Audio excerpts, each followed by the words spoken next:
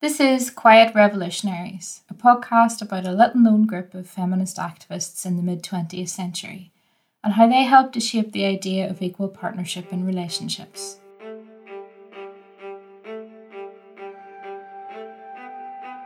I'm Dr. Sharon Thompson, a law lecturer at Cardiff University, where over the course of several years I decided to take a different look at how law came to be as we know it.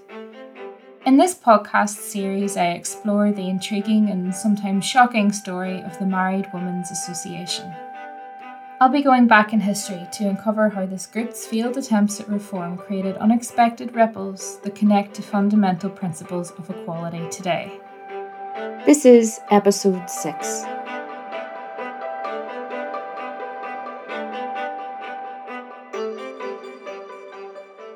I want to start this episode with a letter sent to the Married Women's Association by one of their members.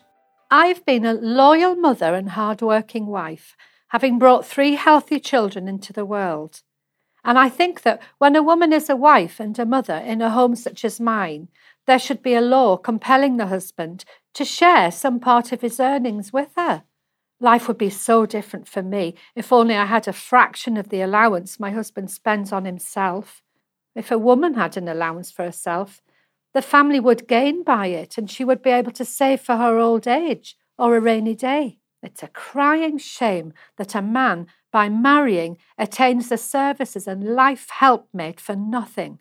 She must accept clothing and even her medical care as a special favour to be thankful for, and not as having any right to them in exchange for her work.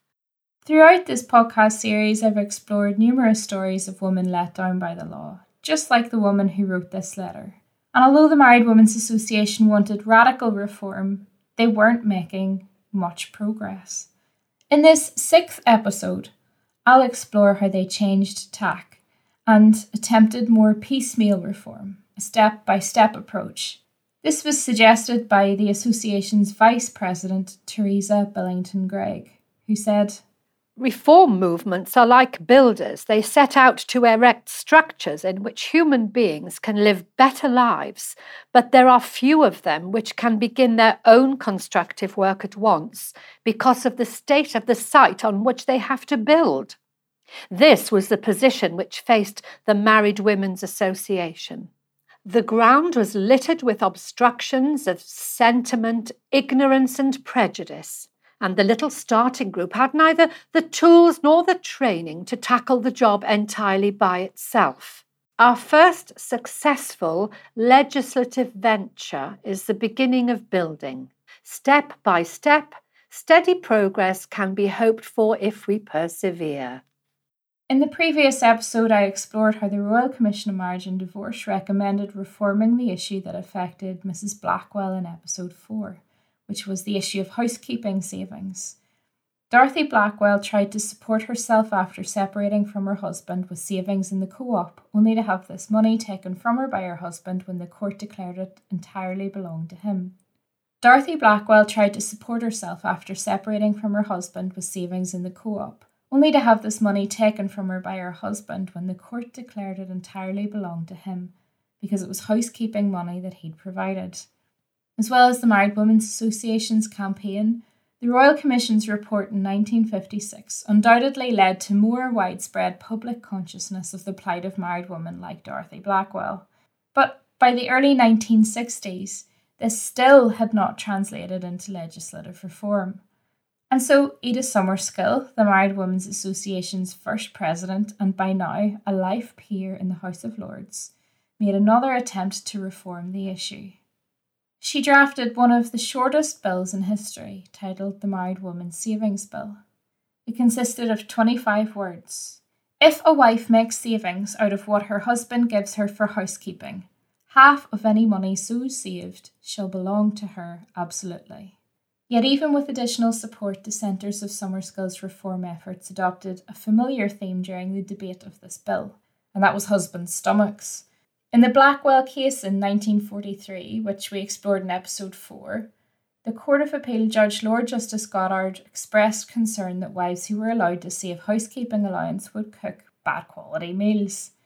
Now, Lord Boothby was echoing these sentiments. He argued that although the husband might not be starved, he would be badly fed if the housewife were encouraged to save out of housekeeping in order to have that little bit extra in their pocket. He almost comically explained, "If this was confined to herrings, I should not mind, but the temptation to feed the husband on lentils or chips or some ghastly concoctions which can be obtained for 6d in a tin and turned out no trouble at all, and not to go to the market and buy good, fresh, solid meat, and then to collar half of what is left, will, in my view, be very great." In her abrupt style, Edith Summerskill's retort was to remind Boothby that his obsession with food was maybe ill-advised given his doctors had advised him not to eat so much. The Married Women's Savings Bill couldn't progress further because the parliamentary session had run out of time. But before reintroducing the bill in the new session of Parliament, Summerskill had it redrafted as the Married Women's Property Bill 1964, and that was to incorporate the language of the Royal Commission's report, so that housekeeping money would belong to the husband and wife in equal shares. This time, with government support, the bill passed successfully through the House of Lords and was moved by Douglas Houghton in the House of Commons. Procedurally, private members' bills only need one member of the House to obstruct them. The first time the Married Women's Property Bill was called, it was defeated by a single, anonymous objector, and so the following week Edith Summerskill described bracing herself, waiting for the fatal word, like some poor unfortunate creature waiting for the executioner's axe, with an iron determination not to wince when the blow fell. But no one objected, and the bill was passed. Summerskill was successful in introducing reform that would enable married women to save in their own right. This was seen by some as important at the time because it would ensure that the status of wives is not a hollow mockery, as it was in the days of the unfortunate Mrs. Blackwell, who, for all her status, proved to be far worse off than if she'd been a paid housekeeper.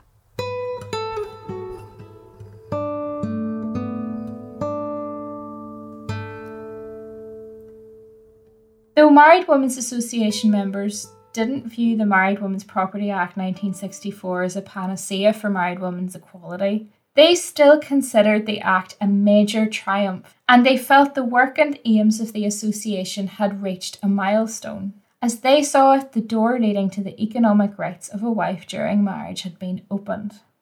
Decades after the Blackwell and Blackwell case, married women had a legal right to a half share of housekeeping money in recognition of the fact that that money had been generated usually through the wife's own efforts anyway.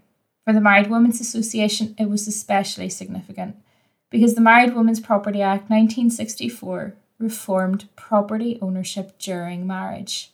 And so the members saw this as a culmination of their efforts. For more than 25 years, we have addressed meetings and passed resolutions, sent letters continuously to the Ministers of the Crown, Members of Parliament, and to the House of Lords. We have begged and beseeched to draw attention to urge and to demand a change in the marriage property law. And this year we witnessed the first amendment to ancient law on the economic rights of a wife during marriage. So, taking stock then, of course this was significant because they had been tirelessly campaigning on this issue for more than 25 years. But the members of the association were clear that the Act represented only slight progress within the broader context of their aims. The amount of money wives could acquire under the Act would likely have been very little, and married women would get nothing if no housekeeping allowance were paid to them in the first place. Nevertheless, the Act was important because it had established a principle based on equality. As a result, it would be short-sighted only to criticise the Married Women's Property Act 1964 for being piecemeal, for being an ad hoc piece of legislation, and for not doing enough to address the financial position of married women, even though all of these things were true. And that's because the strategy for reform adopted by the Married Women's Association was necessarily incremental, because their prospects of broader reform at that time were unrealistic.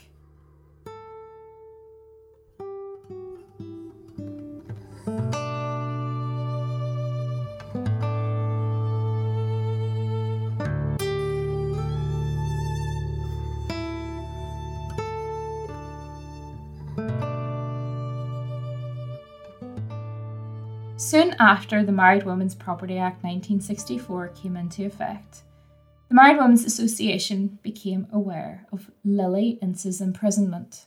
Lily Ince had been imprisoned for 6 months for failing to give her husband a share of the housekeeping savings.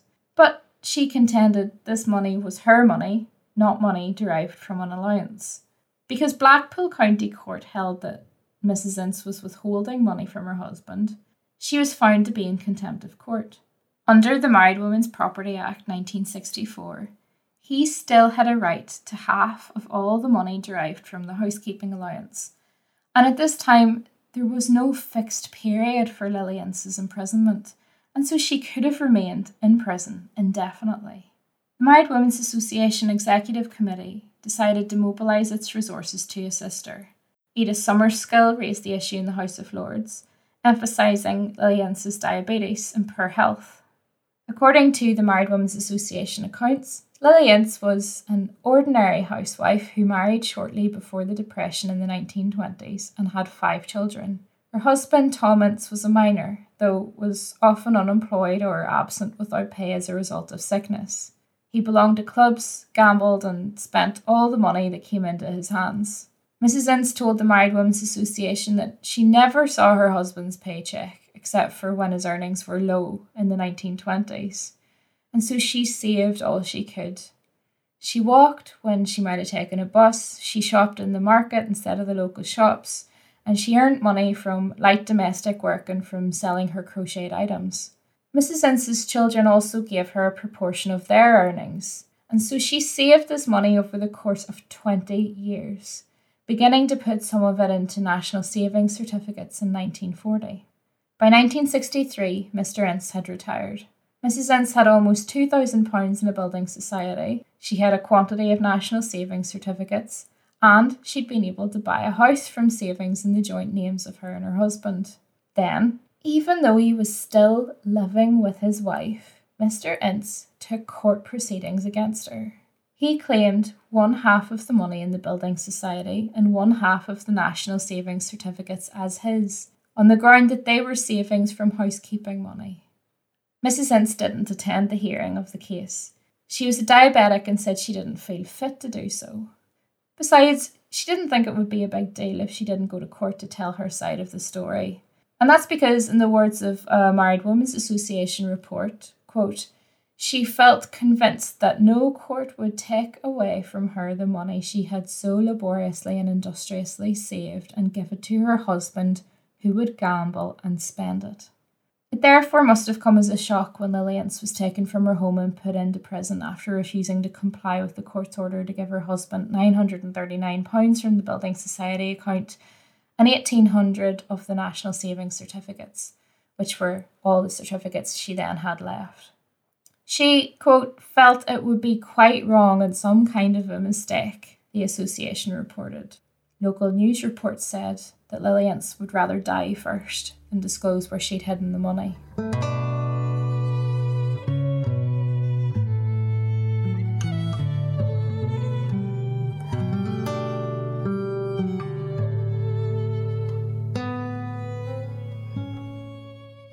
The Married Women's Association did its best to help her. They persuaded Mrs. Ince to disclose the location of the savings and to transfer them to the court. It turned out that she'd given her local vicar a sealed envelope containing all the money, and he claimed not to have known about the contents. She was then released from prison, and the association paid for her case to be appealed. However, despite the Married Women's Association apparently resolving the issues impeding the appeal failed. The court decided against Mrs. Ince. The 1,800 national savings certificates and the £939 became the legal property of her husband. In its subsequent newsletter, Married Women's Association members expressed their sentiments about the case. The worst feature of the whole case is that despite the fact that Mrs. Ince spent 6 months in prison as a result of adhering to her principles, her side of the story has never been heard by the court, and her claim that almost the whole of her savings came from her own earnings and what she saved from money given to her by her children has never been given any consideration. The Married Women's Association wasn't blind to the law's impotence, even after legislative reform had been achieved. Instead of providing Lilliance with protection, the Married Women's Property Act 1964 was used against her by her husband, and without legal representation or even an understanding of the serious consequences of her case, she had limited chance to defend herself. The Married Women's Association was convinced that it could have prevented her incarceration and potentially her loss of savings too, had Mrs. Ince sought their help earlier. But members had intervened when it was, as they put it, 5 minutes after midnight.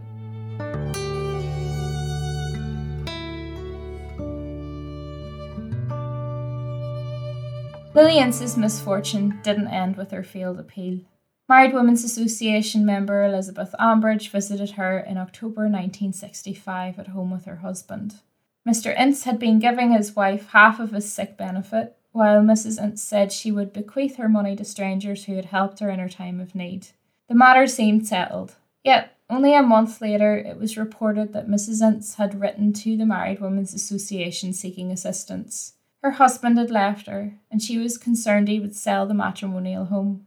By April 1966, though the Married Women's Association had been helping her pursue proceedings to assert her legal right in the home, Mrs. Ince reportedly was giving up and letting Mr. Ince have it. After approximately 40 years of marriage, 5 children, and years of careful saving, Mrs. Ince had served time in prison, lost her savings, been deserted by her husband, and finally lost her home. Telling Lilliance's story is important when exploring the Married Women's Association's relationship with law.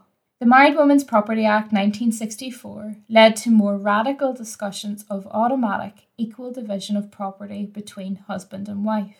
In 1985, the Law Commission produced a working paper centred on dramatically extending the principle of equal division in the 1964 Act by proposing a rule whereby any money transferred by either spouse would immediately belong jointly to husband and wife. Although this rule was never implemented, the paper triggered a broader conversation around financial equality between spouses at this time, and this was directly facilitated by the 1964 Act. These developments all form an important, albeit unrecognised part of the historical context surrounding current principles of financial provision and divorce. Today, substantive equality underpins the court's approach to asset redistribution, and while the Married Women's Property Act 1964 isn't directly responsible for this model, it was notably the first legislative reform that recognised the need for economic equality in marriage. But the association also knew that the 1964 Act wasn't good enough. We need something more than just monetary gain. We need equal status and with it equal responsibilities. It's notable that the Married Women's Association relied heavily on the private member's bill procedure, a procedure associated with piecemeal, incremental reform. The reason this is notable is because, as Edith Summerskill explained, private members' bills were actually members' only option when their campaigns were ignored in government. Successive governments, fearful of jeopardising the male vote, lack the moral courage to tackle legal disabilities which stem from custom and prejudice. Consequently, these are dealt with in a piecemeal fashion by private members' legislation. The noble and learned lord complained at this being piecemeal legislation. I invite him to examine over the last few years the legislation which seeks to remedy injustices suffered by women, and he will find that it has been done in precisely the same way by private members' legislation.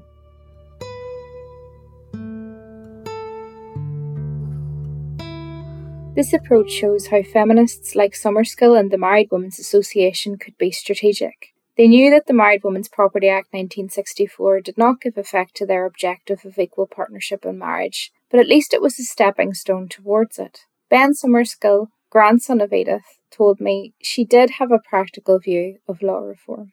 Although she was very single-minded as a campaigner, she was also completely sensible enough to realise, again, I've always taken this view myself, if you don't get something through Parliament, you can be right as often as you like, but you're not actually changing things for millions of other people. And I think there were probably some small compromises she made along the way on things like equal pay, that she will have made because she thought the most important thing was to get the bill on the statute book. And then the bill can always be improved, rather than taking the absolutely purist view that, unless we get absolutely everything we want 3 weeks on Friday, we'd rather have nothing at all. And that is a view that, perhaps is taken rather too often by people who don't have enough skin in the game. If the Married Women's Association had waited for comprehensive and perfect reform of the law, they'd likely find that it wouldn't have happened.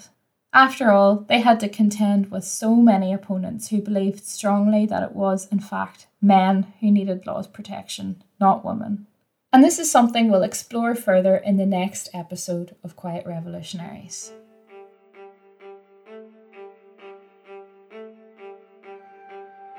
Thank you for listening to Quiet Revolutionaries, presented and written by me, Sharon Thompson, produced by Ed Townend and with voice acting by Lynn Hoare and Russell Sandberg.